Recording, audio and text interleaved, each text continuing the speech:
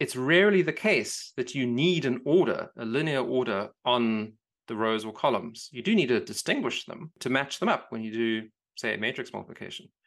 But like knowing that this is row 3 and this is row 1 versus this is row X and this is row Z, there's no need for that. Like that's just a false baggage that we've brought along just because we happen to write them down in a particular ordered way.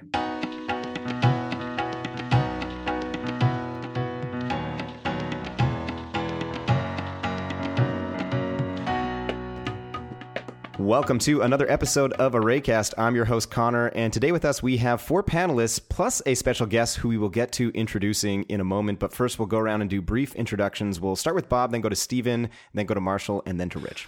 I'm Bob Terrio. I'm a J enthusiast and have a person accompany me over the last couple of days on Vancouver Island. I'm Stephen Taylor, that person, and I'm an APL and Q enthusiast. I'm Marshall Lockbaum. I'm where I normally am, but I started out as a J programmer. I worked with at Dialog for a while, and now I make my own language called BQN. I'm Rich Park. I'm an APL programmer. I also do media and training at Dialog Limited. And as mentioned before, my name is Connor. I'm a polyglot programmer, research scientist, and a huge fan of all array languages.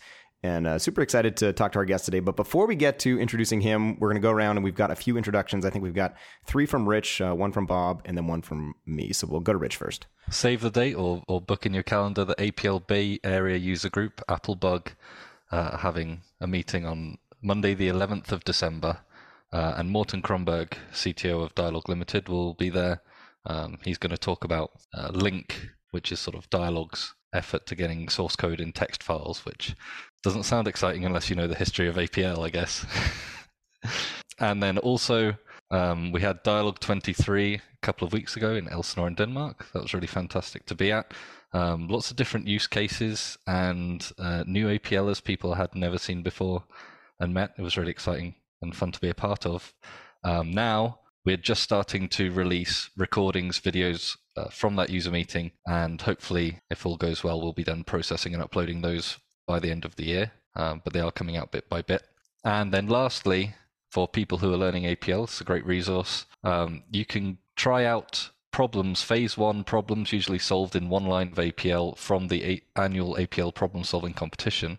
And there is a website, problems.tryapl.org, where you can enter your solutions and get immediate validation on whether you got those correct. And we've just put up the problems from the 2023 round. So you can go ahead and try those out now. And I'll take it up from there. We've had a lot of response in the last couple of episodes. We've been talking about Tacit, and we were inviting people who might be developing their own languages or their own approaches to get in touch with us. And there's several that have, and they may have walked into something, because in the future they may end up as guests on our episodes. But in particular, there was one called Empirical. And Ex Machina was another one that are developed. We'll put links on the website if you're interested in checking them out. And maybe we should check back with those people to see whether they're comfortable with exposing what they're doing to the general population. So when I say they'll be in our show notes, they may be. If they're not, it's just because, and in the we may have them in a future show. If you're listening to this later, we'll put them back in. But they may be open to having people take a look at what they're doing. Very neat stuff. So we're always happy to have people get in touch with us at contact@arraycast.com and really enjoy connecting with people who are doing some really interesting new things and have new ideas and are willing to take the plunge to open them up to us. I think I checked out both of those briefly, and whether or not they want people going and checking out, I guess, is a different question. But the availability of it is online. It's not like privated repos and stuff. So one would assume that if they're putting it online, they're okay with people stumbling into it.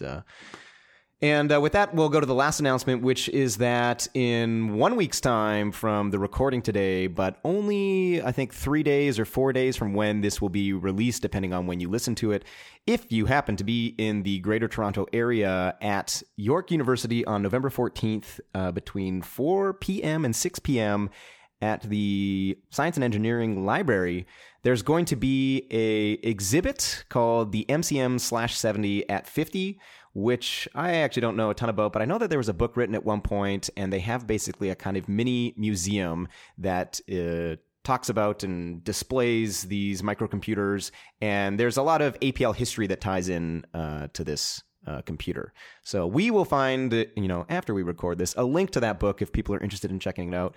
Unfortunately, you have to be in Toronto. I don't think there's going to be a virtual component of this. And I think also the same location that this is being held at was also where there was, I think, a 50-year APL sort of anniversary or party back in like 2014 or something like that. I did not know about the array languages at that time, and I was still in university. So unfortunately, I don't even think I lived in Toronto at the time, so I wouldn't have been able to attend. But anyways, links to that party, exhibit, whatever they're calling it, and everything else we mentioned will be in the show notes. And with that out of the way, it is my pleasure to introduce Tali Beynon, and he is with us today to talk about his rainbow array programming. It is actually, I will let him describe it, but it's very, very interesting. I believe you gave, I'm not sure if there's multiple talks, but the one I watched was the one that's linked to at the top of the article. It was a talk presented, I believe, at the Hypermatrix workshop, which I think was roughly about 6 months ago, half a year ago. It's a very, very interesting talk in terms of it's introducing, I'm not sure how novel the ideas are because there are a couple different papers that I'm sure you're going to refer to. So it seems like a somewhat novel, though, idea, and there's been some discussion about how it hasn't been super explored in the traditional sort of Iversonian array languages. But with that sort of mini introduction out of the way, I'll throw it over to you, Tali. If you want, take us back to whenever you want to, when you discovered computers, and give us sort of an abridged summary of how you got to where you are today, and then we'll start chatting about rainbow array programming. Awesome. Thank you so much, Connor, for that introduction. And yeah, it's a pleasure to be joining you guys today. So yeah, looking back, I've been sort of tinkering with computers since forever. I've always been drawn to them. I think I started coding when I was like 9 or 10. Mostly it was sort of just games in QBasic.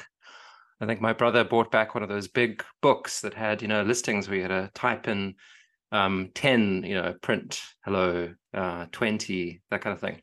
And then from there, just sort of adapting those to do novel things, I fell in love with programming. And a big moment for me was, I remember I was reading Richard Dawkins' great book, The Blind Watchmaker.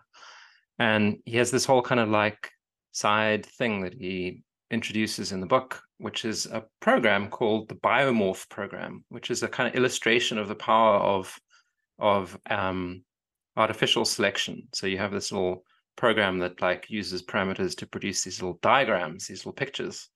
And by sort of breeding them, you can make them look like a huge diversity of different things. It's just a toy, but it's like a great educational tool for how evolution works, basically.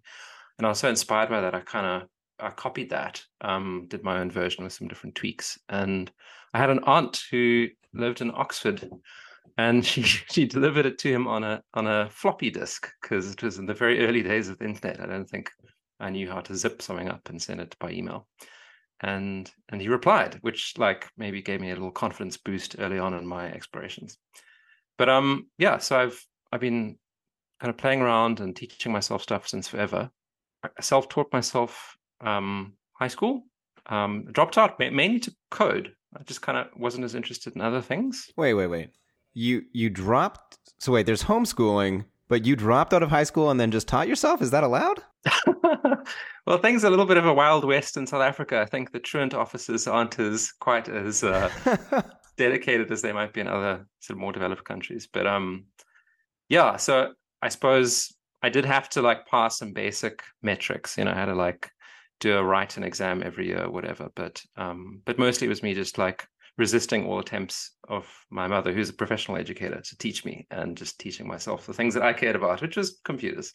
But I did eventually go to university. So I studied math and physics. I think I was inspired by like Feynman. He was like a big hero of mine, and his books were like really inspirational. And I loved learning stuff that was outside my comfort zone, but also experienced there's like a little bit of a disconnect for the things I was interested in. Like computers weren't really a big part of how math and physics was taught there. At the university I went to, it sort of didn't really connect. So I remember like discovering Python in undergraduate and neural networks, and being very excited about this. Like I thought it was like a real testament to the power of Python, that you could write with list comprehensions. You could write like a neural network forward pass of an MLP in like one line. I thought that was like really cool. But like no one else in that stream was maybe vibing on those ideas in the way that I wanted. So after doing my undergraduate, I joined industry. I didn't want to go further down the math road. I thought it wasn't relevant, which turned out to be a big not a mistake, but that was short-sighted in a way, because I've since rediscovered how like applicable a lot of abstract mathematics is to the things that I'm really interested in. But maybe we can get to that later. And within about 6 months, I got hired by Wolfram Research. So they advertised like a summer school where you could just go and do a fun project. And like Stephen Wolfram would come and check out the project and help you design the project and then like evaluate it at the end after a few weeks. And based on that, the company was excited to hire me. And I was sort of blown away. It was a dream come true to come work for a company that made a product that I really respected. I discovered Mathematica and played around with it, and there's nothing quite like Mathematica. It's like very unusual in a lot of different ways and lets you do some really powerful, interesting things. So so that was maybe in 2009, 2010, I joined and worked on a whole bunch of different things. Maybe we can hit the things that are relevant to what we're talking about today and array programming. I think one of the big moments for me, both because it was like a really fun project that I really enjoyed, but also like taught me a lot about the power and importance of multidimensional arrays, was this project to analyze Facebook data that our users had donated to us, because we've made a little tool that they could use to do their own Facebook personal analytics, like plot their social network and show all kinds of like histograms and things. And the trouble with analyzing that data was like so many demographic variables: age, sex, relationship status, geographic location. And then there was the interdependencies of like those variables with the same quantities that your friends might possess. So if you want to look at like, what is the correlation between your age and your friend's age? Like as a joint distribution, it's quite gnarly, because you can also then condition that on all these other variables that might make a difference, right? Might vary from all kinds of things. Like, so it's really, you're limited by the kinds of questions you can ask and how quickly you can answer those questions. And so I ran into this problem. Like I tried to load it into a SQL database and write queries, but it was just so painful experience to do that. We're not really designed. And perhaps if I'd had more time, and if I hadn't been as in love with Mathematica, I would have explored R and tidyverse and those kind of things. But to do this kind of thing, especially the visualization side. But it made sense to sort of dog food it in Mathematica and build these multidimensional histograms, essentially, and the plumbing that would let you project them and aggregate them into visualizations really quickly, so that you could come up with a question that you wanted to ask and explore and immediately get kind of results and feedback from that. And I think what was a core thing there that I realized early on in trying to make that work, build a workflow for that, is that you couldn't really do that if you just had numbered axes. If you had to remember that axis 1 was the age bin for the main person, and then axis 2 was the age bin for one of their friends, and then the value of the array was the count across your whole data set of people falling into those bins, like relationships that fell into those. That's too hard. Like you really needed to use named axes to be able to express these complicated things and keep track of what you're doing, and for it to be intelligible after the fact. So that's something I just did. I didn't know that was a special thing to do, but I've since realized that this named axis kind of phenomena, or at least the motivation to use named axes more broadly in dealing with multidimensional arrays, is like everywhere. It wasn't specific to that problem. And that project was fun, and it paid off. A lot of people were interested in that. Maybe you can put that in the show notes or something if people want to take a look at that. But what it led to was sort of Stephen pointing out that like we didn't really have a response to Python's data frames. You know, like dealing with this sort of functionality, it was finicky in Mathematica. You had to do everything by hand. So what would that look like? And that was another, I suppose, a year or so of like work to like, we needed to add features to the language. We didn't really have hash maps or dictionaries as a core data structure. And that was like something that you absolutely need to build records. You need to be able to do that to sort of represent tables where the columns are named, for example. So alongside that, I was sort of designing what is the carrier of tabular data that we can allow people to do all the things that they could already do in Mathematica, visualizations and so on, but like make the workflow as smooth as possible to pipe the things that you wanted to where they needed to go to produce a rich visualization and to do aggregations and things. And that was a really educational experience because in some sense it didn't work. I mean, the project was finished and there was a sort of I don't know how much your listeners know about Mathematica, but maybe I can just like sketch the basic philosophy a little bit. Essentially what it is it's you can, to first approximation, it's a functional programming language. It's actually a term rewriting system, which is like a more exotic thing that maybe I can talk about later. But it's a functional programming language, and it's also a network of like a patchwork of different DSLs for different purposes. They're not really partitioned into different libraries because that would make it harder for them to interact with each other and integrate well. So there's a DSL for like graphics, sound, algebra, geographic data, united quantities, regions, statistical distributions, like more and more just keep getting dropped in every year or two as a new release comes out. Anyways, the job was to build a data frame-like concept in Mathematica. Let's design a DSL that's for querying structured data sets. The easiest thing to do would be to just like focus on tabular data. And to some extent, that's the simplification that other frameworks have used. So you can have nested data, but it's largely a tabular kind of worldview. You're prioritizing the first two axes and giving them sort of special focus. And that's great, but it's also didn't really match how people typically work with Mathematica. And that's because Mathematica is so much about trees of data, like Lisps are. It's about trees of data. All the DSLs are designed around that philosophy that you build a tree. Like, for example, graphics visualization is a sort of tree structure, just like a DOM or SVG. And so it's very natural to want to be able to reach deep inside that tree and do an aggregation or transformation. Another core point is because you can alternate at different levels or axes, I suppose is how you'd call them in other frameworks, because you can alternate between listy types of axes and we call them associations in Mathematica, like records or structs. Because you can alternate between those two, it's hard to really think about that as a table. In fact, once you go down one of the fields of a record, you might have non-homogeneous data beyond that point. So depending on which field you poke into, you might have a list or you might have a scalar.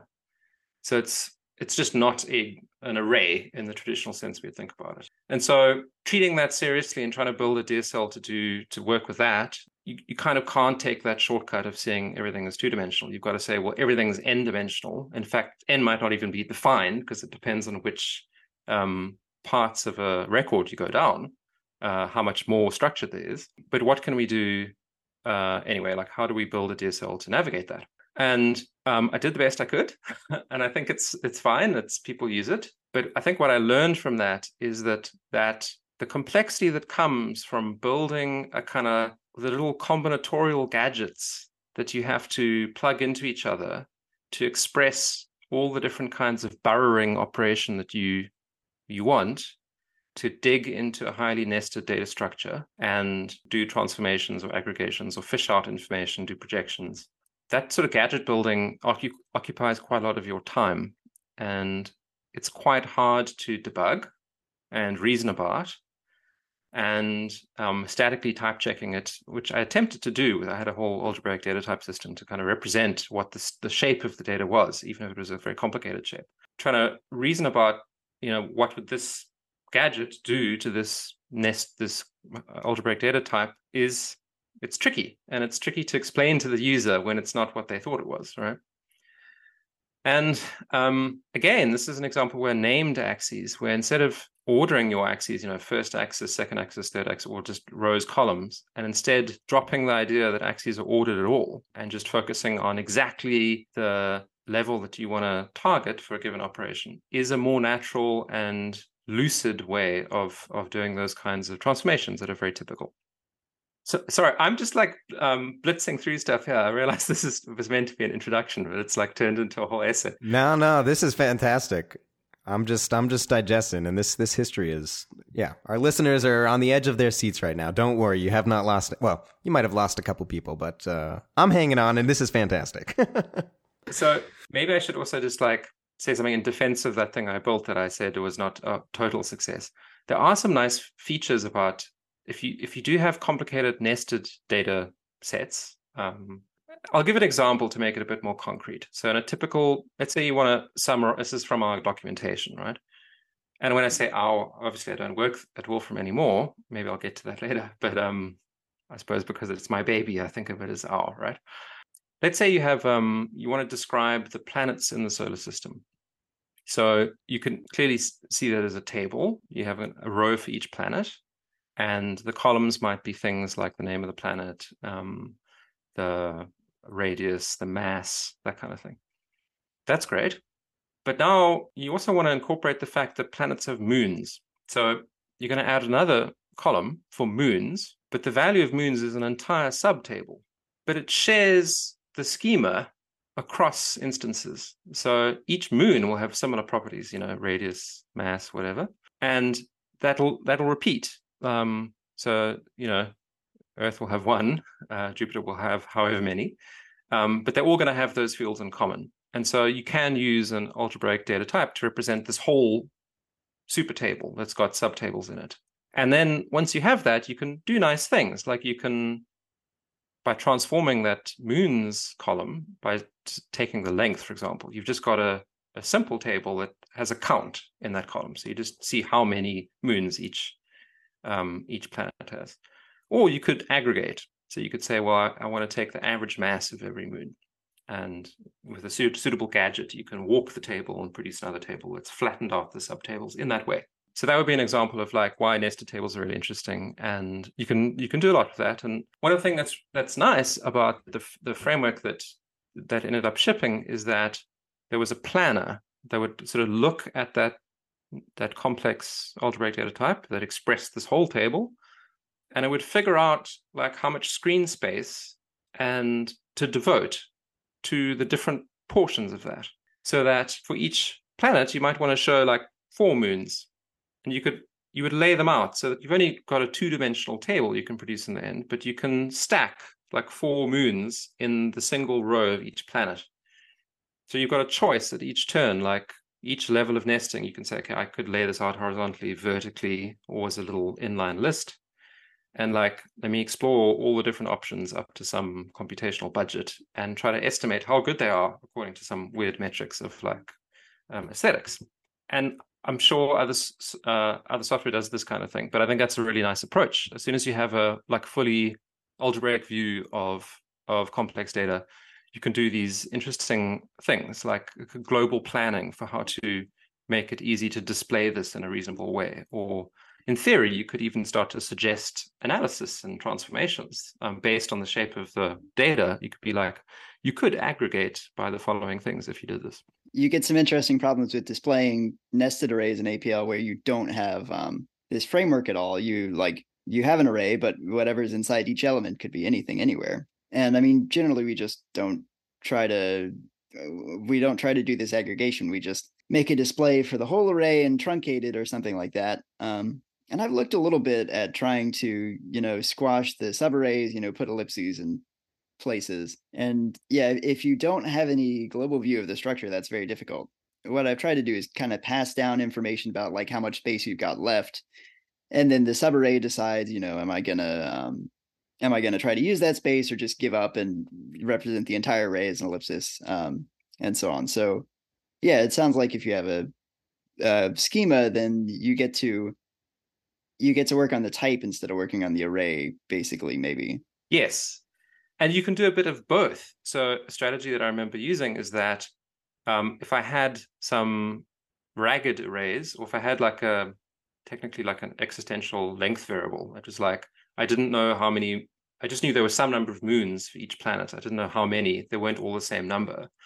It's hard to know, like, can I afford to show all of them for every row, or would that blow out my table budget, right? So there was a little thing you could do. You could like sample. You could like, okay, I don't know what to do here, but I can get a distribution of the lengths of moons, which will give me a good sense of like where I can best spend that budget. And in the kind of like extreme case, you could see this as like a true global optimization problem where you like do some kind of like, nonlinear optimization thing, and you've got some like metrics and scores and things. And it's hard. I didn't get that far. I just did some truncated search.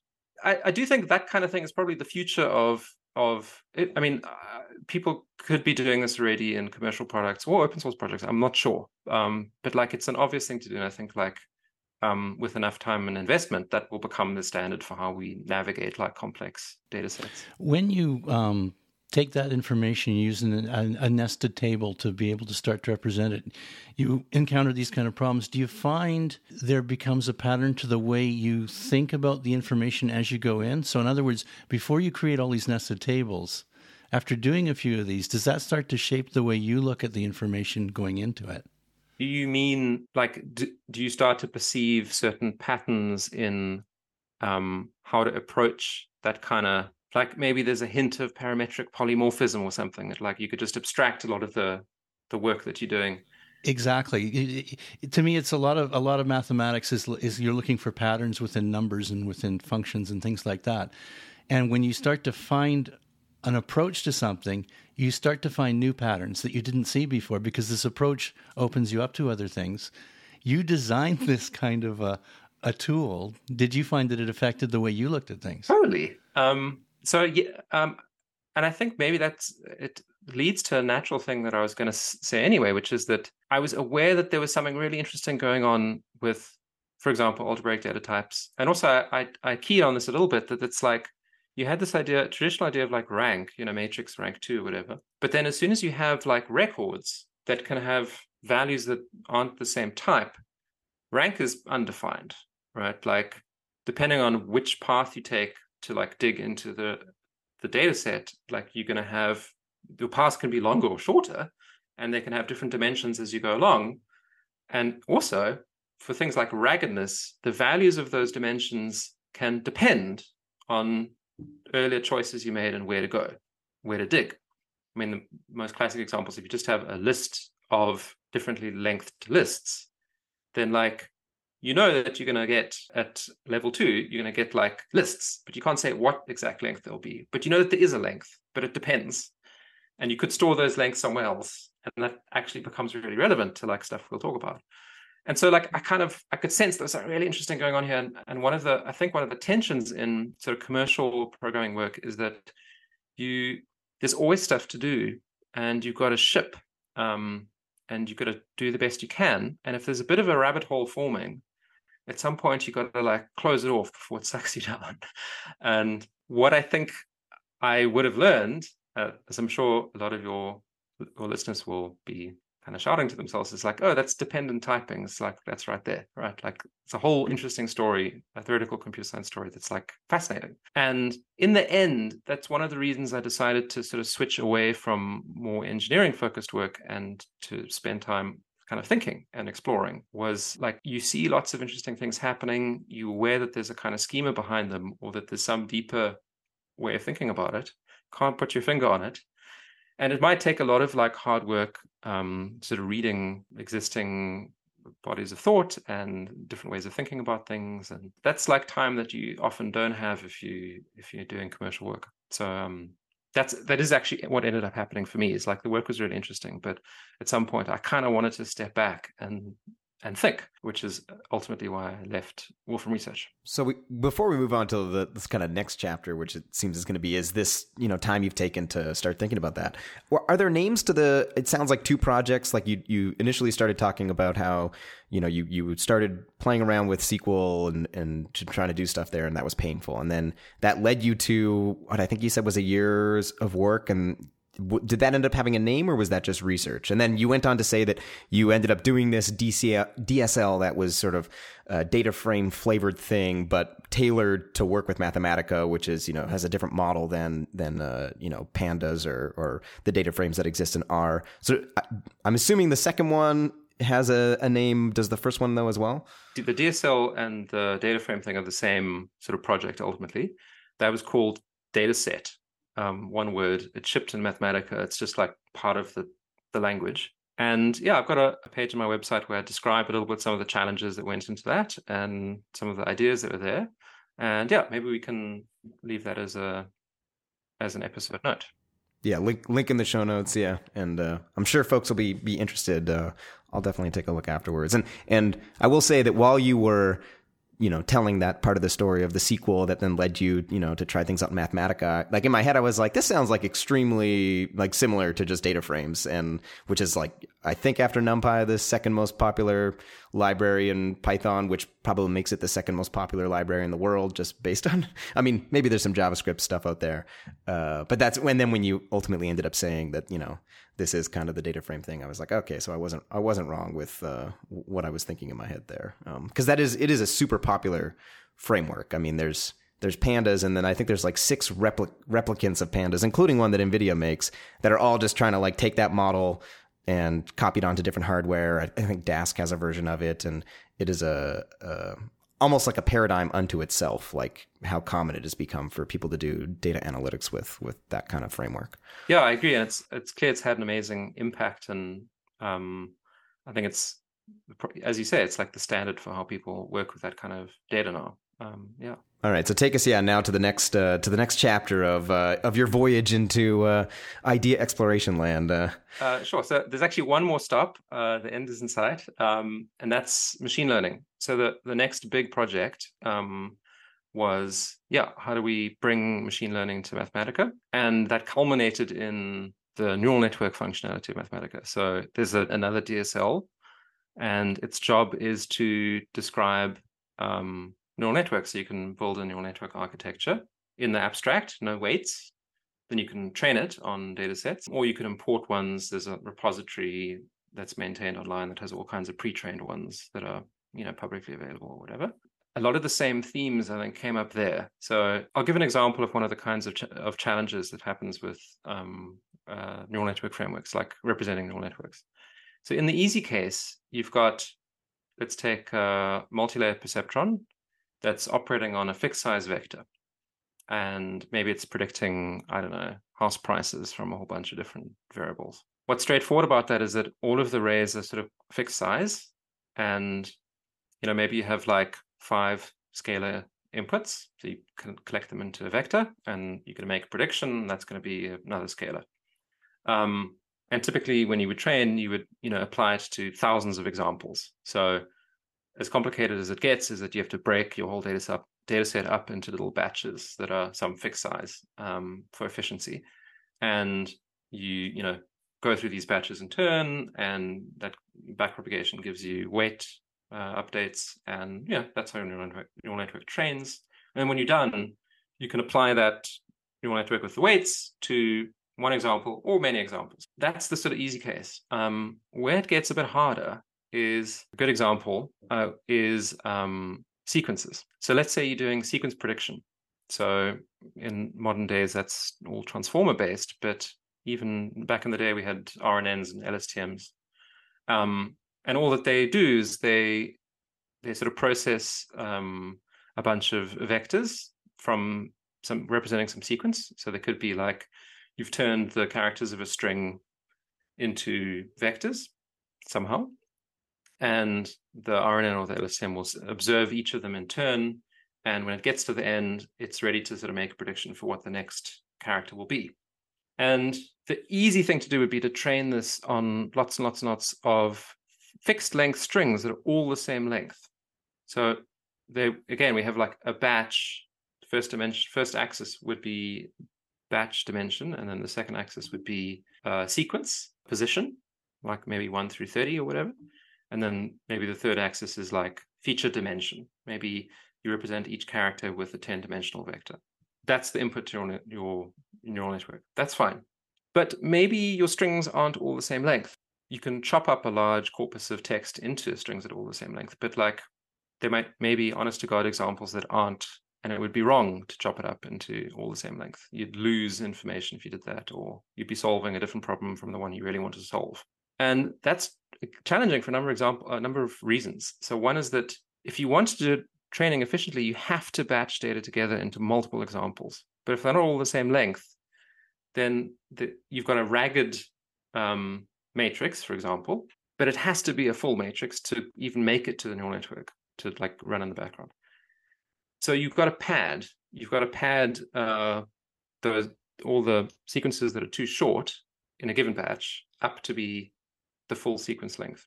And then you've got to make sure that all your computations downstream will ignore these irrelevant values by the time it comes to compute things like loss, which is, the error signal that helps the neural network learn. So that's one challenge. And it's an example of like dependent typing staring you in the face. Like the type of the inner vectors, the length part of that depends on which vector you're looking at in the batch. And people have solved this problem. And usually they kind of hard-coded a solution for that. Either they don't solve it because it's tricky, or they hard-code a solution to that specific case because it's so finicky to do all that tracking. It could get even worse. You could get images of different width and height that you want to do some kind of convolutional neural network on. Now you're doing that same kind of task in 2 dimensions simultaneously, right? Like you've got doubly dependent type of the full batch of examples of images. Another thing that can get really complicated with how shapes of tensors flow through a neural network program is if you're doing things like, I'm sure you've heard of like pooling, one of the steps in convolutional neural networks. That's when it's kind of like downscaling. You've got an image, it's successively transformed to extract local features, and then you sort of like you downscale each step.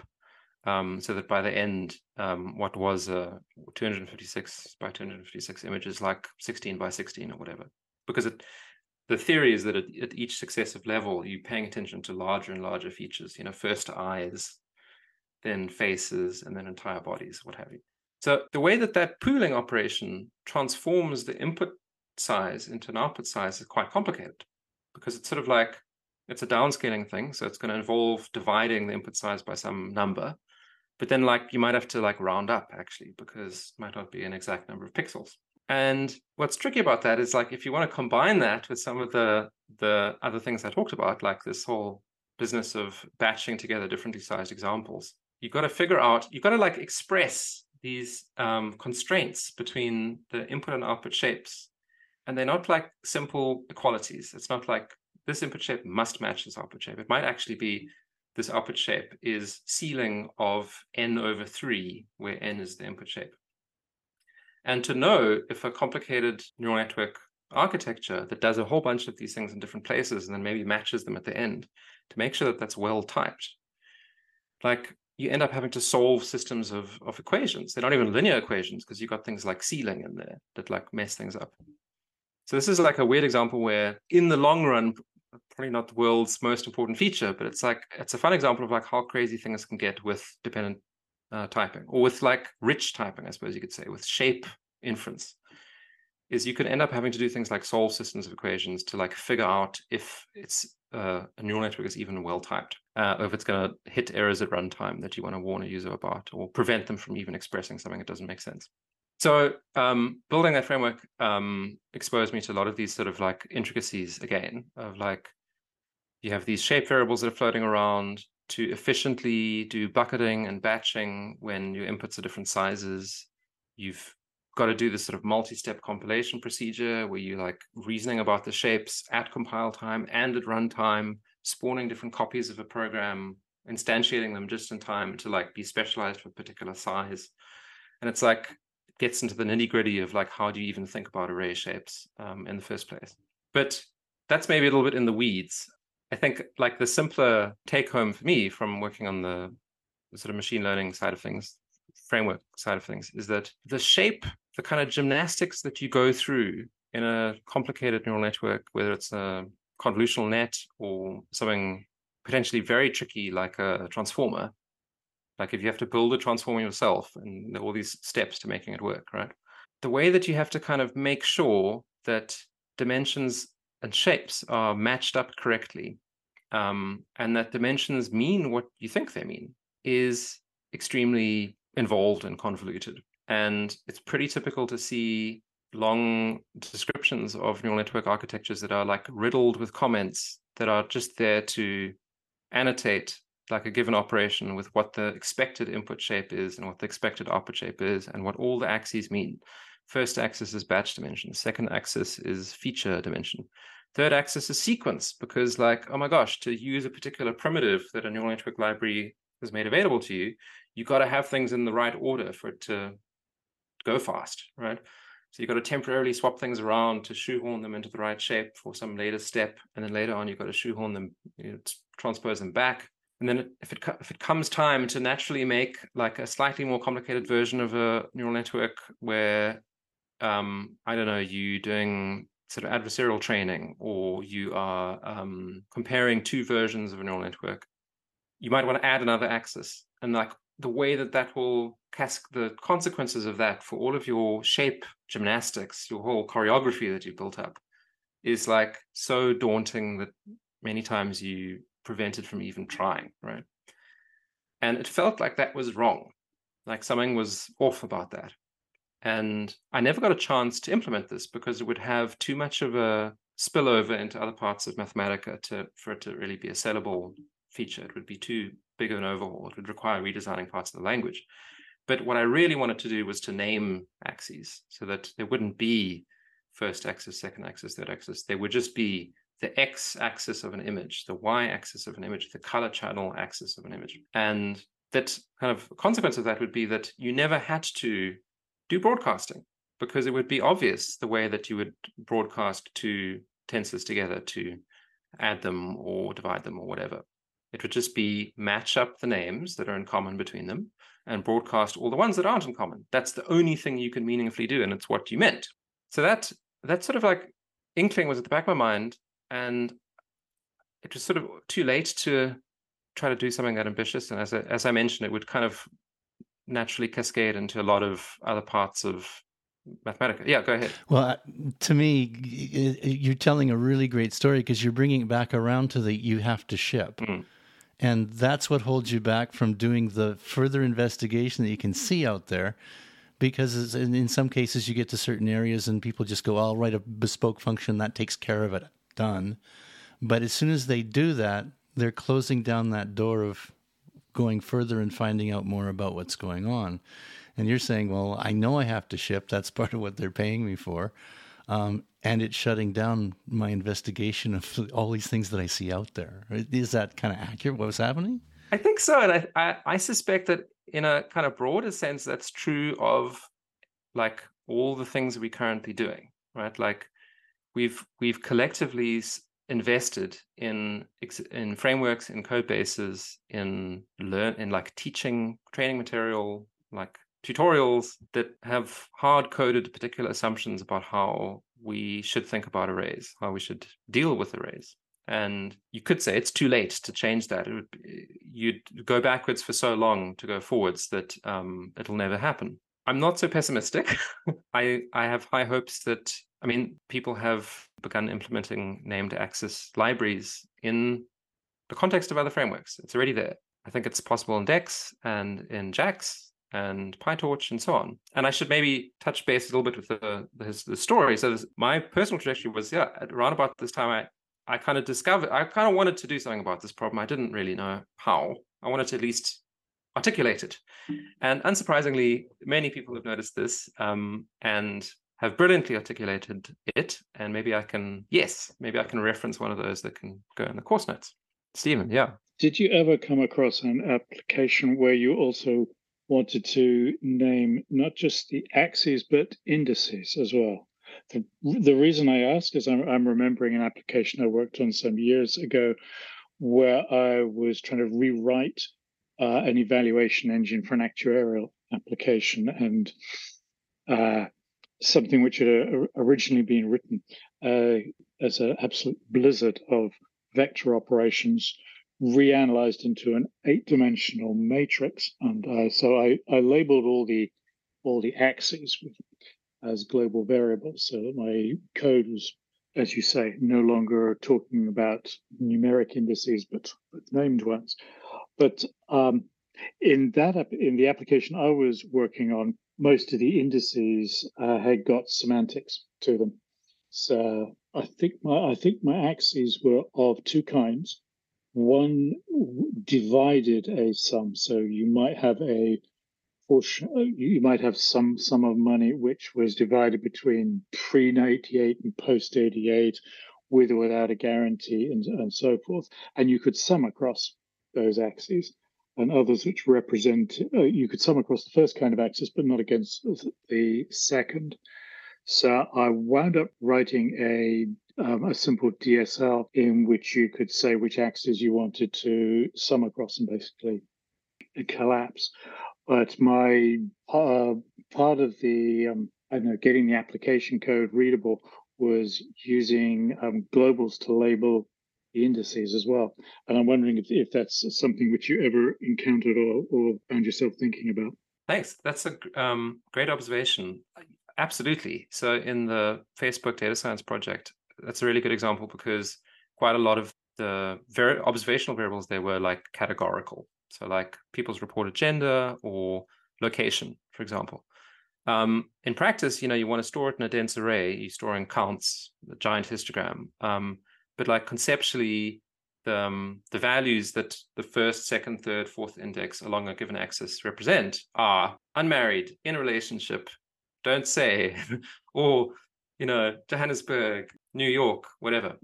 And especially when you want to do sophisticated, do visualizations or even aggregations. Like great examples, something like age, let's take age, index 1 might represent a bin, 1 to 5 years old, right? If you want to later on do some sort of merging operation where you're going to, that bin's too fine, you want to like coarsen it to get better statistics, right? It would really help if the aggregation step would like know about the intervals and like would feed them through to the result of that. It's a partial aggregation because you're not throwing away the whole axis, you're just kind of coarsening it. So absolutely, I think like the more metadata we have about the meaning of not just each axis, but like the what the indices within the axis represent, the better. And in fact, like I propose that when we talk about matrices, for example, like I think matrices are a perfect example of this. The way we think about matrices in linear algebra, you always number them, you think about them as numbered. But it's rarely the case that you need an order, a linear order on the rows or columns. You do need to distinguish them to match them up when you do, say, a matrix multiplication. But like knowing that this is row 3 and this is row 1 versus this is row X and this is row Z, there's no need for that. Like that's just a false baggage that we've brought along just because we happen to write them down in a particular ordered way. Sorry, go ahead. So I got two things. One is maybe I'm just being slow and I'm just catching up, but obviously the naming of axes doesn't help with your ragged data issues where like your text vectors that you're comparing have got different lengths. But are those now just being stored instead of, now I come from APL world where you've got these matrices of characters, and that's what I was envisioning when you're describing padding vectors, right? These seem like unrelated issues, I guess, or you said that it has been solved. Are you still having to fiddle with, solving lots of complicated equations at the end of the day, regardless of this? Or is that something you expect to abstract away or hide from users of any system like this? It's a really interesting question or observation. So like ragged arrays are this is a quintessential example of dependent typing, right? The type of a list of ragged lists, right? If you want to call it that, it's matrix-like, but like the second axis does not have a homogeneous size. That's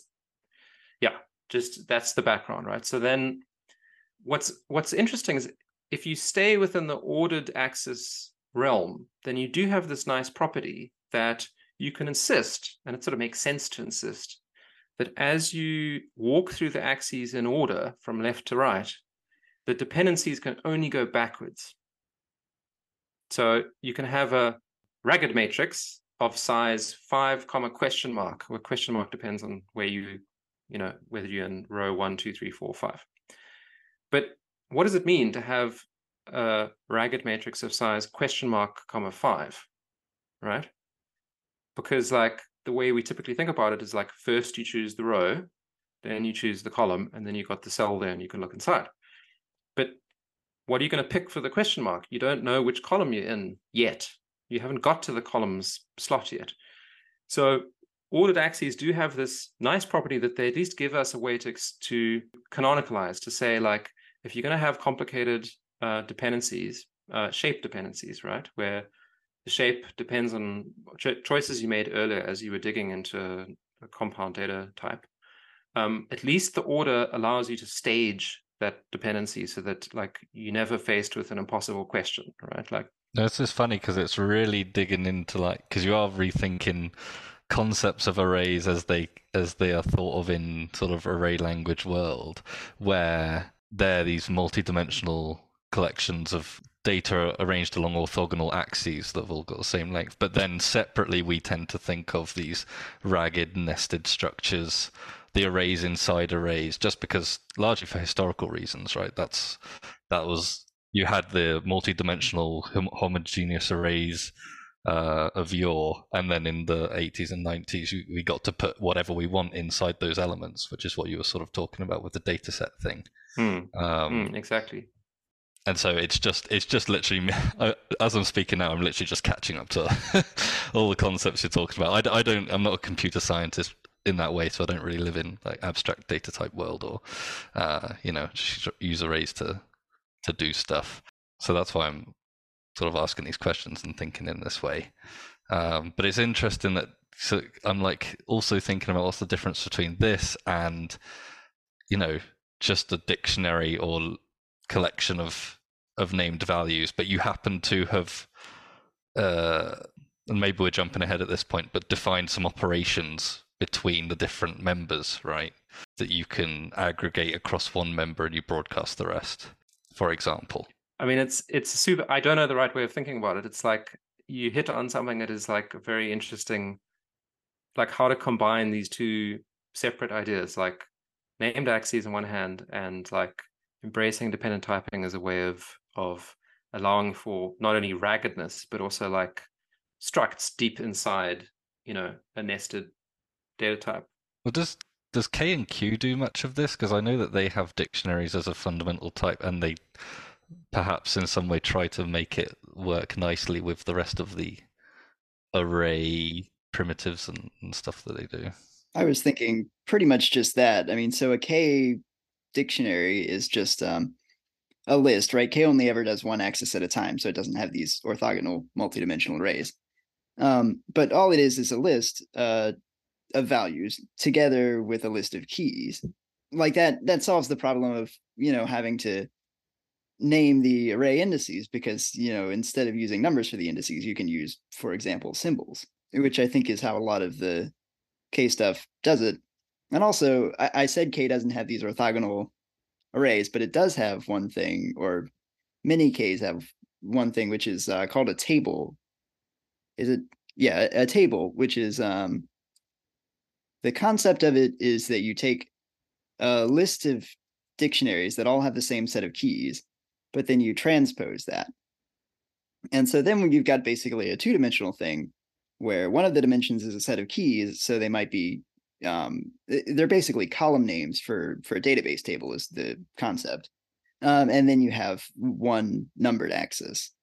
And so that works very well for the domains that K is designed for. But obviously, it's a specialization of having full multidimensional arrays where any number of axes, where the domain for an axis could either be numeric or symbols or whatever. Yeah, let me say something about this. When I was working on that application I mentioned earlier, and working with an 8-dimensional array, I felt that after many, many years as an APL programmer, I finally reached the big time.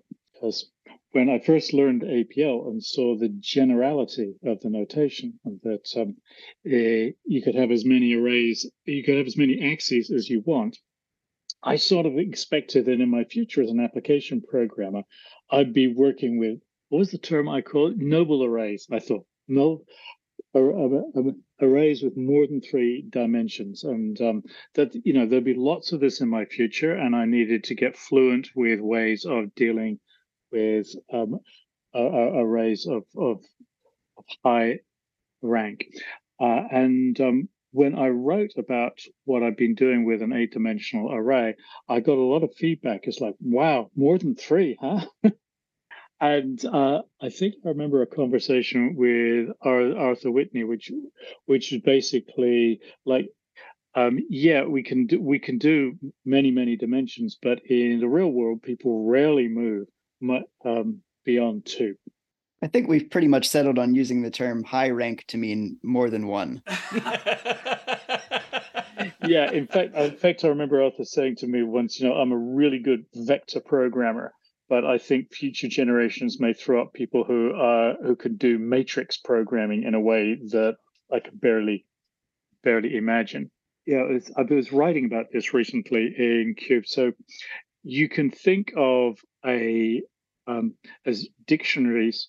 Sorry, you can think of vectors as a special case of dictionary, in which the index is fixed as the till, as the iota. But in the more general form, in a dictionary, you can specify what the indexes are going to be, and if you make the values at each index a vector of the same length, then or for that matter, dictionaries, you can carry that that semantic indexing down as many levels as you want to do.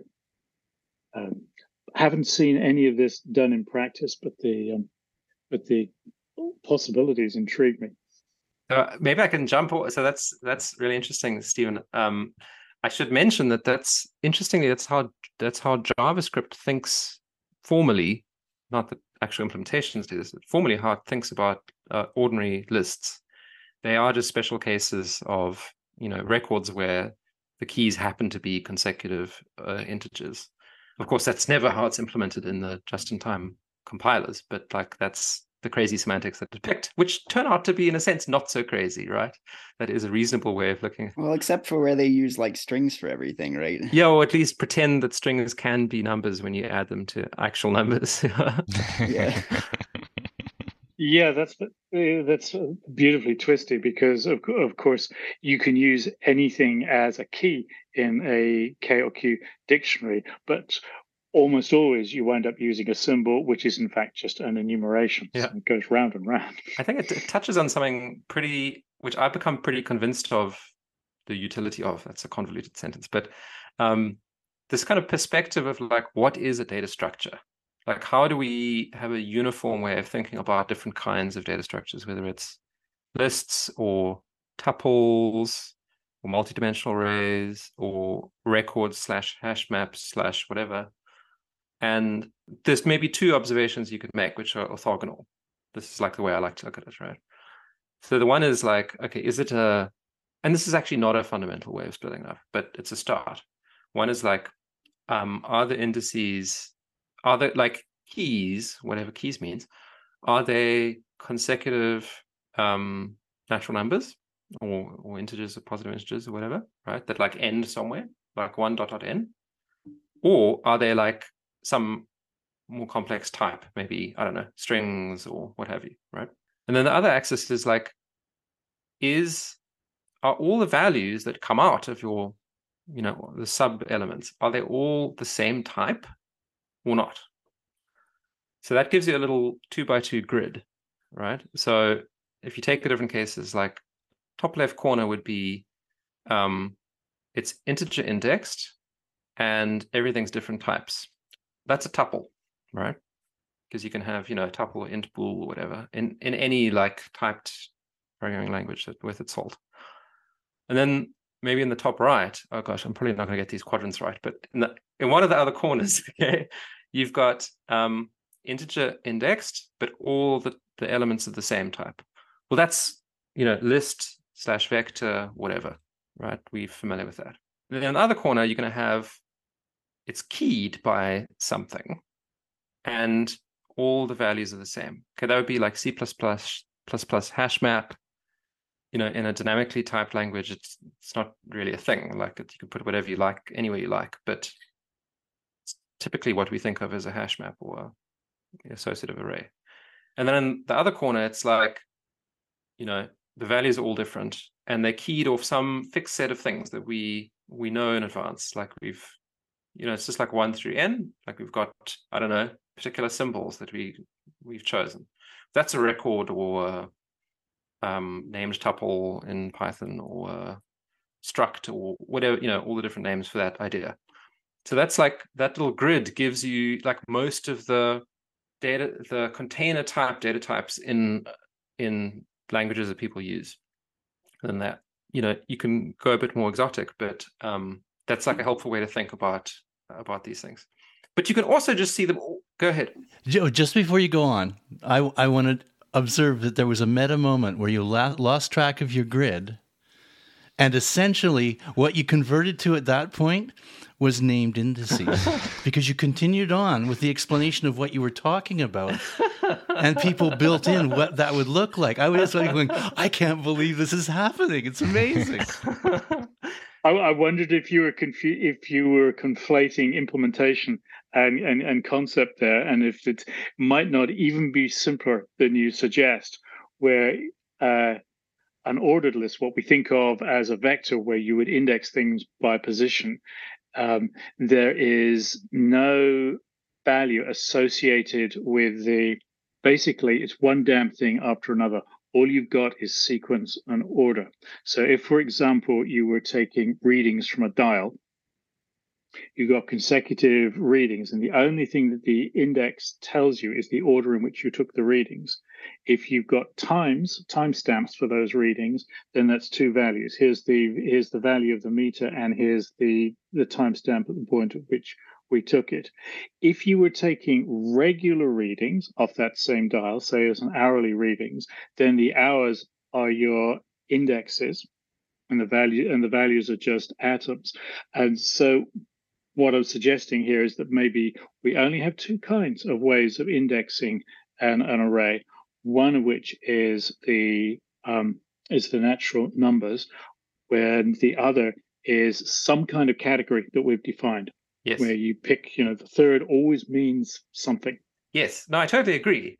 And I think that becomes sort of clearer when, maybe less clear, depends how you look at it, when you adopt the point of view, the sort of computer science point of view, that like the natural numbers aren't, they just like suck of zero, right? Like any given number is, so it's a linked list with nothing in it, just the length of the linked list, right? And that's really what you're indexing by, is like you're just walking this chain until you get to the end, and then as you go along, you may be walking the tuple and then picking what you got at the end there. So I totally agree with that. Can I also just like make an observation, Bob, that your observation was really beautiful?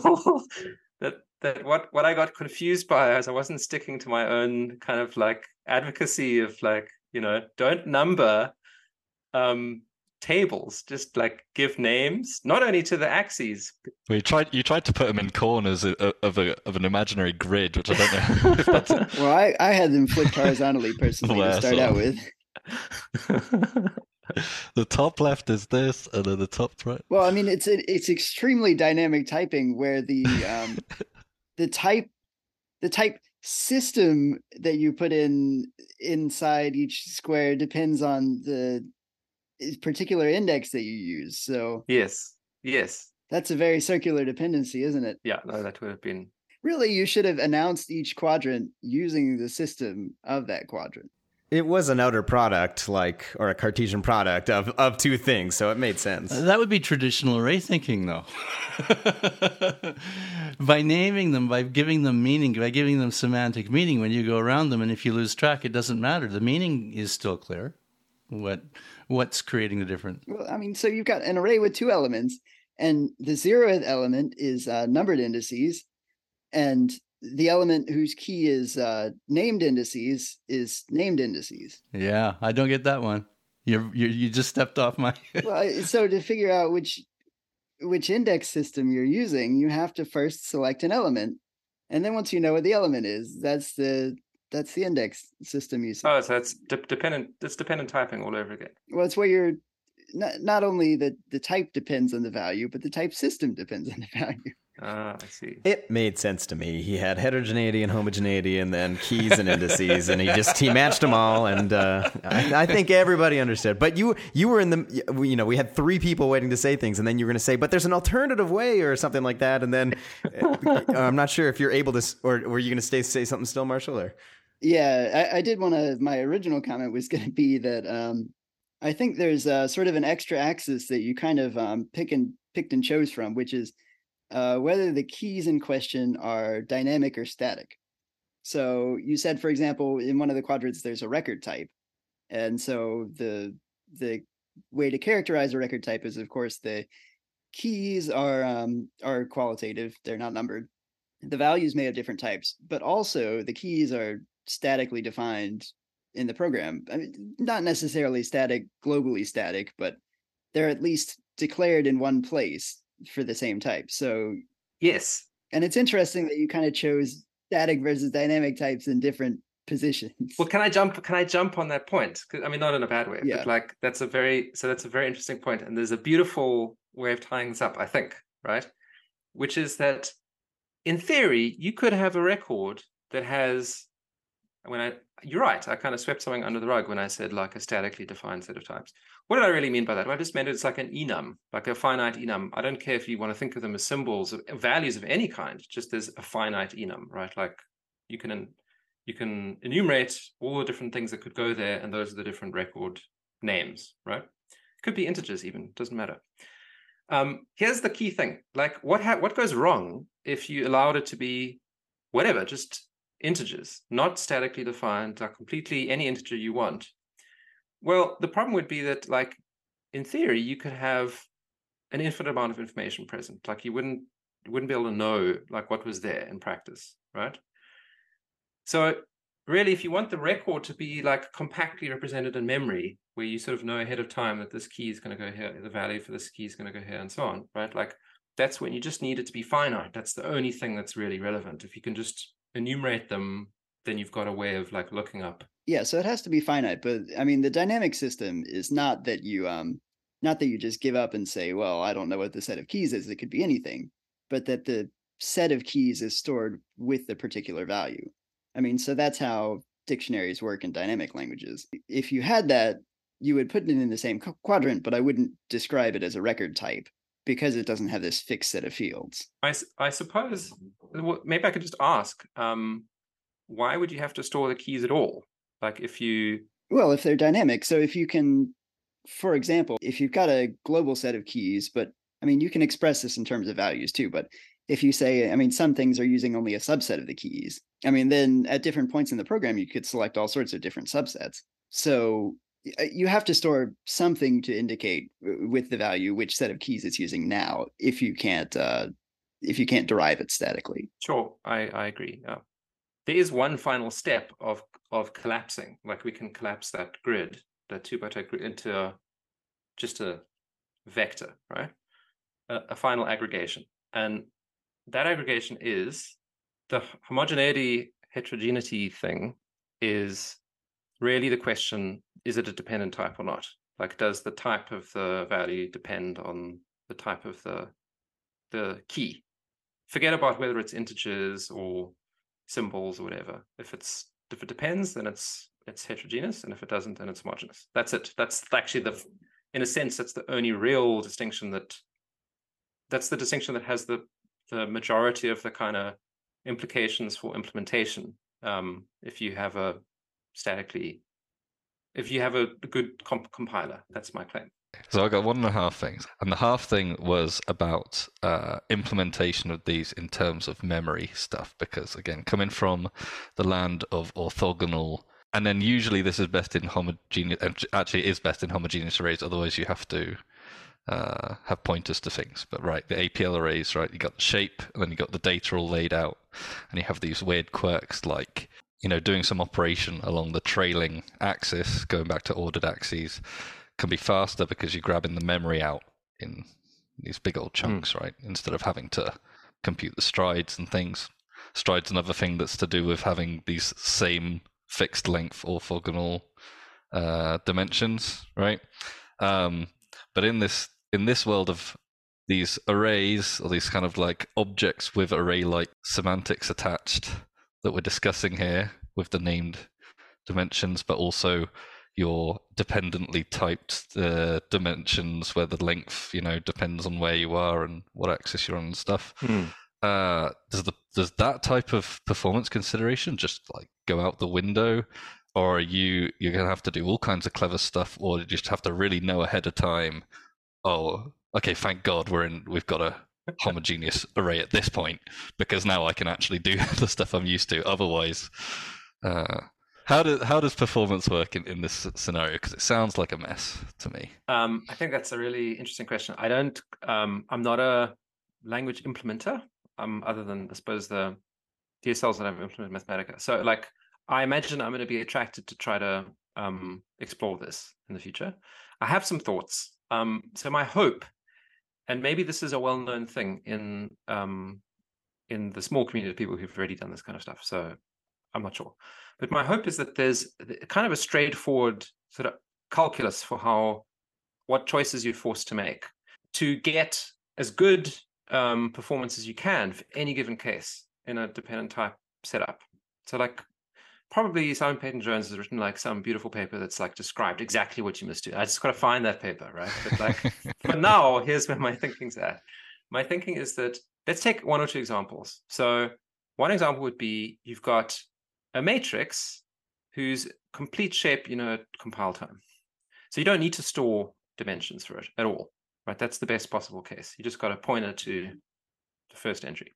That corresponds to, like, you don't need any existential or universal types for that, right? Like, you just got like the shapes hard-coded.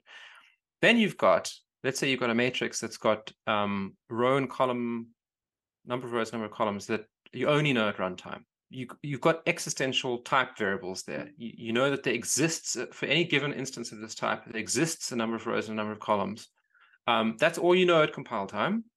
So it means that you're going to have to create like a separate data structure that stores those values at runtime for the dynamic shape. It's just a dynamic shape. And in a sense, this is like what all dynamically typed programming languages do, is that they do that for everything. Every aspect of a values type is stored in a little adjacent tag, right? But then you've got like a more complex case, like a ragged case, right? So you've got, how would you phrase that? Well, you could say that for all rows, there exists a column length. Right, first of all, there exists a row length, number of rows, and then for each row, there exists a column length. It's a slightly more exotic form of the original shape, because it's got a little dependency there, right? So it's like one level up in complexity. So that now that requires you to store not only a number of rows, but a number of rows in another vector, which is the column lengths for each number of rows, right? And then you could imagine more and more exotic versions of this, where you introduce more and more dependencies in this way. But my claim would be that there's like, if you just sit down and like think about it, there is a straightforward way that you could just see from a given shape of dependency in a array's dimensions. You can just see, like, it forces you to lay out a whole set of auxiliary data structures that store exactly what you need to store for you to know what you're dealing with at runtime. And it might be nothing, or it might be everything. But like what we have now in this sort of this disjunction between statically typed languages and dynamically typed languages is like, we don't really see there being a continuum here that's like completely flexible. You can pick any point on this continuum, or you can go exactly as far as you need for a given amount of type dependency. So maybe that's a well-known thing. I don't know, but it just feels like that is true. Just on the examples that I've thought of, I'm not sure. I'm wondering whether your performant part of it isn't so much an implementation. There will always be what I think of the hot rod array languages like the Ks and that Arthur writes, that they're built as AA Fuller dragsters. They are fast, they have a purpose, but they may not be as general as some other languages are. But what they do very quickly, and there's a focus to what they're doing, and they're perfect examples of purpose-driven implementation. But in this case, the ability to think more semantically about the structure, the advantage you might get there, and I'm wondering whether, and you know much more than I do about machine learning and these kind of things, I wonder whether the semantic part might be able to open up some of the information that a transformation or something like that is going through that allows us to understand and maybe control a bit better about that whole complex process that right now is just a black box to us, because it's going all over the place and the numbers are dancing and we end up with the result.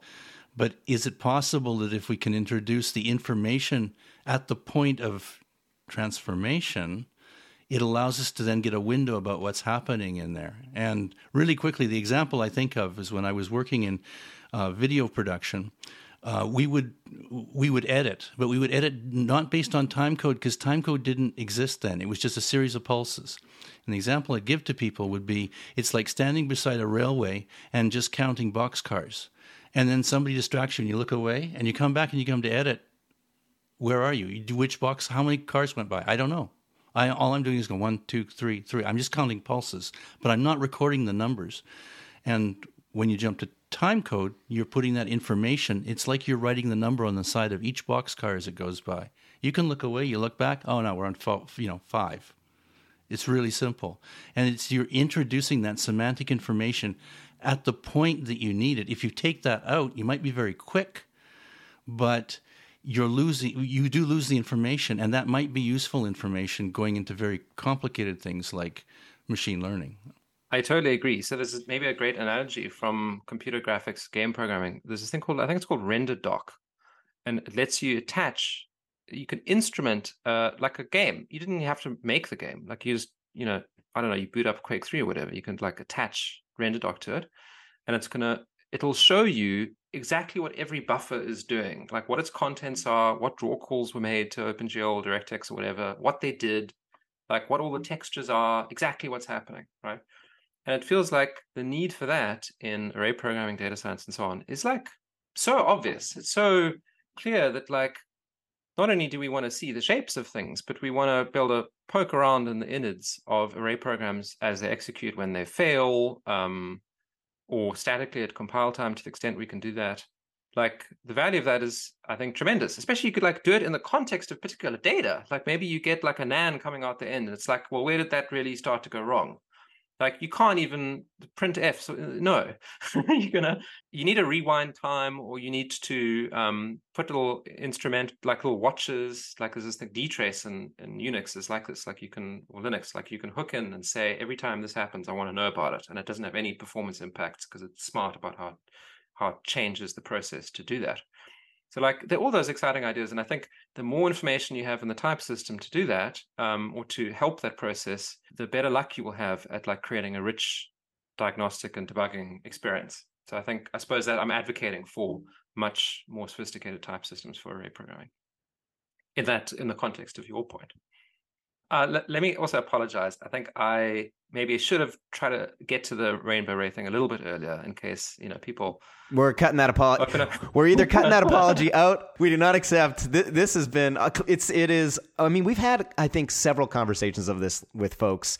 I mean, the one that comes to mind is Stephen Apter, but I mean, I could list off, 4 or 5 names, but these are clearly folks that, think very deeply about these topics. And, when we have those folks on, like letting them just sort of walk through their intellectual journey, if you will, over, years, it's clear that, at least for me personally, and I guarantee you, if not all the listeners, most of the listeners, hearing that journey and like, it's storytelling, but in the form of, I thought about things and I hit this problem and then I solved it. And it's like, like I've said this before on different episodes. This is like better than a Marvel movie. And that analogy's actually gone downhill because Marvel movies have gone downhill.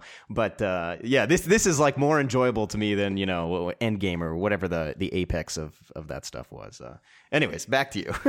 Apology not accepted. Okay, I'll do my best to sort of try to add a little bit of like sizzle and incentive to part 2 if there's a part 2. I maybe just describe a little bit what the Rainbow Arrays thing is. So it's a 2-part blog post. The first part is try to kind of recapitulate where we are now with array programming, like not covering everything that people do, and certainly I'm not even in reference to any particular framework, but just like what are we doing when we're working with multidimensional arrays. And I've left out some things, and I apologize. And also, I'm very happy for people to give me feedback about it. But I just try to like take a a very structural, I suppose, perspective, like mathematical perspective, like what do array programs do? And the argument I make, which is not an observation, it's unique to me, like a lot of people have made this, is that arrays are functions. They're just a particular kind of function that you can memorize, right? They have a finite domain, and so you can enumerate their domain, and you can just have a lookup table of exactly what the output of the function is for each possible input. And like I would argue that's the best way of thinking about like ordinary rectangular arrays, ordinary multidimensional rectangular arrays. And it's a little bit more general from how in practice people think about arrays, because often, particular indices are always consecutive integers. So like that's more limited than what I described. I described you can have any types in the input as long as they're finite, as long as the domain is finite, right? But like, okay, if you limit it to integers, and largely we do that for historical reasons. We do it because like we knew that the integers meant something else, but we didn't want to like keep track of that bookkeeping. We didn't want the programming language to have to deal with that because, just like days of C or whatever, right? Like, but really often those indices mean something else. Like they maybe mean color channel, like the 0, 1, and 2 in an RGB array, like a width times height times color channel. Like the final axis, 0 and 1 and 2 mean red and green and blue, or maybe they mean blue and green and red, and you don't know which one it is because like that metadata is not part of the type system. So it's rare that like you just got a raw numeric index that doesn't, that's like it is what it is. Like sometimes it's the case, but so that for me that's the right way of thinking about it. Like arrays are just like functions from a finite domain to like some other type. That's like the values. Often they're integers, reals, what have you, right? And that function is indexing. Yes. Like, so looking up the value, the cell, that's what applying the function form of the array is. That's all it's doing. And to a little bit close the loop with some of the discussions about ways of seeing other data structures as functions is like they're also all functions too. And it's just a question about like, what are the domains and what properties does that function have? And like, is it dependently typed or not? But anyway, so arrays are functions. And all kinds of cool perspectives, like mind-bending perspectives, come about from that. So one is that transpose is argument reordering of the function. That's all transpose is, right? Maybe that's not too surprising, but if you like see a matrix as a function from row and column I and j to output to value to mij, then swapping the order of arguments of the function is obviously transposing the matrix. That's it. Maybe a slightly less obvious thing is like broadcasting is just like having spurious arguments for your function that don't do anything. So if I have a function f that has 2 arguments, and I write a function g with 3 arguments, and all it does is it calls f with the first 2 arguments, and just like the third argument plays no role. That's a broadcast. I broadcast f into g. Broadcast f, which was 2 array, a matrix, I broadcast it into a 3 array. So okay, so that's broadcasting. So there's like very unusual perspectives that come from it. In fact, I found broadcasting much easier to understand when you see it from that point of view. In complex cases, it's much easier to just like see how the outputs depend on the inputs and like put variable names there and like track them back. So that's what the first blog post does, is try to like set the foundation there, convince you, the reader, that like arrays as functions is a like really nice and clean way of thinking about array programming. It also introduces a diagrammatic notation. So there are little things I call array circuits, and they show how arrays are little boxes that transform the inputs, which which index or whatever of cell of the array you're looking up, into the value, which is the contents of the array at that cell. So you draw these little boxes. And then array programming is just like building bigger boxes out of little boxes. It's just like plugging these boxes together in a circuit such that the entire circuit is going to be a giant box, right?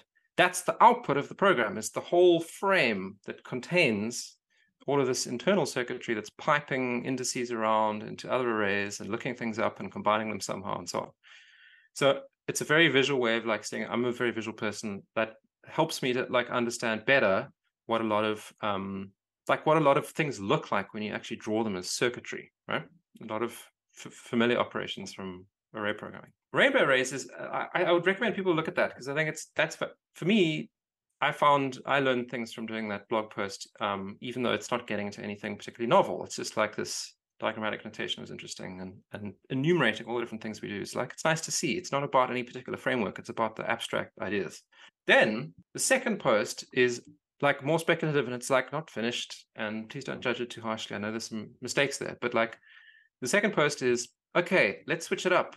The first post was about functions, arrays as functions with positional arguments. So a matrix is a function with first argument and a second argument. First argument is representing the row index, second argument is the column index, and then the result is entry. Okay, but that's not the only kind of function we have. Like even in Python, we've got functions with keyword arguments, right? Or like named arguments. It's not position, that's just a convention. Instead, you're going to like explicitly name the arguments. It doesn't matter what order you pass the values for those arguments, as long as you keep the names around. And so in that blog post, I'm sort of like explaining what happens when you switch from positional argument convention of arrays to keyword argument convention or named argument convention of arrays. And you get named axes, corresponds to named axes. All the rest flows through. And I update the circuitry notation, the diagrammatic notation for array programs, to instead of using left to right order of the wires, which is like how you understand which axis you're talking about, instead of using order, we use color. This is like supernatural. You don't have to like hunt and find where a symbol is in a diagram. It's just like the colors just pop out to you. And what's cool about that is that it makes it really vivid, like why broadcasting is sort of gone, why it's a solved problem. There's only one way to broadcast. You can't get it wrong if you use this named axis convention for arrays, or this new paradigm for array programming, because the colors just have to snap onto each other. That's how it works. And I give some examples there that show it in being applied for like dot product, matrix multiplication, that kind of thing. So it's not really a full story. It's like I think a bit of a more of a vivid illustration of why named axes are like a cool idea, and I think the future, personally. And yeah, it'd be exciting to see how array programs can incorporate that insight. Maybe we have to design new ones, or maybe we can add those features into existing ones in a natural way. I'm not sure. I should maybe mention one thing, which is no, I've forgotten. It's all right. We've got part 2 where you can remember. And what we'll do is we will put definitely at the top of the show notes links to both of the articles. And we might also put, I mean, this hasn't gotten mentioned yet, but there was some, internal correspondence, and Marshall has had similar ideas and has a gist, I believe, in the form of an article. I believe it's called Iridescence, right, Marshall? And we can... Yeah. And I was actually, I didn't realize how much you were following the function way of thinking when you were developing it. That's also a lot of what I did to develop the ideas in Iridescence. So not only that, but even looking at like Python's keyword arguments and functions. So it's interesting how the sort of same paths lead you to the same things. That's awesome. I think it's staring us right in the face. Like when you make that, oh yes, I do actually remember, like I really have to say this, like a lot of people have made this observation, and named tensor arguments are like not my thing. Like I know I may have thought of it independently from some other people, but like a lot of people, Marshall, including you and Adam Peshke and Sasha Rush, like many people have, the X-Array people, I've linked some of those in the blog post, but it's like this idea is good enough that I think like a lot of people are rediscovering it and discovering it. So I just want to like not appear to be taking credit for anything there, right? It's one of these, what do they say? Ideas whose time has come. When multiple people, it's happened many times in history where multiple people have the same thoughts. So, I mean, we'll make sure to link not just all of those to the articles and the talk, but also to Marshall's. And so, if the listener is interested, they will have the opportunity to email us their questions, and we can then, along with all of my burning questions, which we will get to in part 2, the listener can ask questions directly of Tali and potentially Marshall, and we'll make sure to leave show notes as well to the X-Array and Jax, and there's a bunch of links that we've internally sent around, so we'll include those as well. But I will throw that over to Bob. If you want to email us either your questions in part 2 or just, comments that you have about this episode, people can reach us at contact at arraycast.com. You can email us your comments or your questions and observations. And if we really truly have gone off into the weeds and you haven't followed any of this, maybe listen to it again, he said. With a nasty laugh. But just a real quick personal observation. A lot of times when people come up with ideas that have come up before, I think of people like I spend a lot of time doing mountaineering and stuff. And when you get to the same idea somebody else has, well, you've climbed the same mountain. Well, good for you. You may not have been the first one, but you got up the same mountain they did. If they were the first ones, well, so what? But everybody who got up to the top of that mountain got up to the top of the mountain. But the big question is, when you got to the top of the mountain, what did you look for? What did you see? And what do you bring back down? And I think that a lot of times you quite often see it. A number of people go to the top of the mountain, but then one goes up and goes, hey, look over there. And now we've got a whole new land to explore. And I think that's the way that I'm thinking about a lot of the things you're talking about, is you're not the first one to the top of the mountain, but for whatever reason, people haven't, and again, I'm limited in what I know, but people haven't said, what's that land over there? And maybe there's nothing over there, but the point is, that's what explorers do, and this is why it's exciting, and I'm very energized by this episode. It's a lot of fun. And with that, I hand it back to Connor. Yeah, we'll finish this by saying, thank you so much, Tali, for coming on. This has been an absolute blast, as you know, the fact that we've gone way over time, but that is becoming more and more the norm these days. And one of these days we're going to come in at under 60 minutes and we're going to be like, what happened? I'll just point out that the episode that I hosted, I think we came in an hour and 1 minute. All right. Well, that's clearly my fault then. I apologize, not to the listener, but to my fellow panelists who we always say we're going to be out of here at a certain time, and I never follow through on that. But thank you so much for taking the time, and hopefully we'll be able to get you on in the next either couple weeks here, so that our listeners aren't left waiting too long to hear part 2 of this. But this has been an absolute blast. So thanks for taking the time. Connor, thank you. I look forward to it. Awesome. And with that, we will say happy array programming. Happy array programming.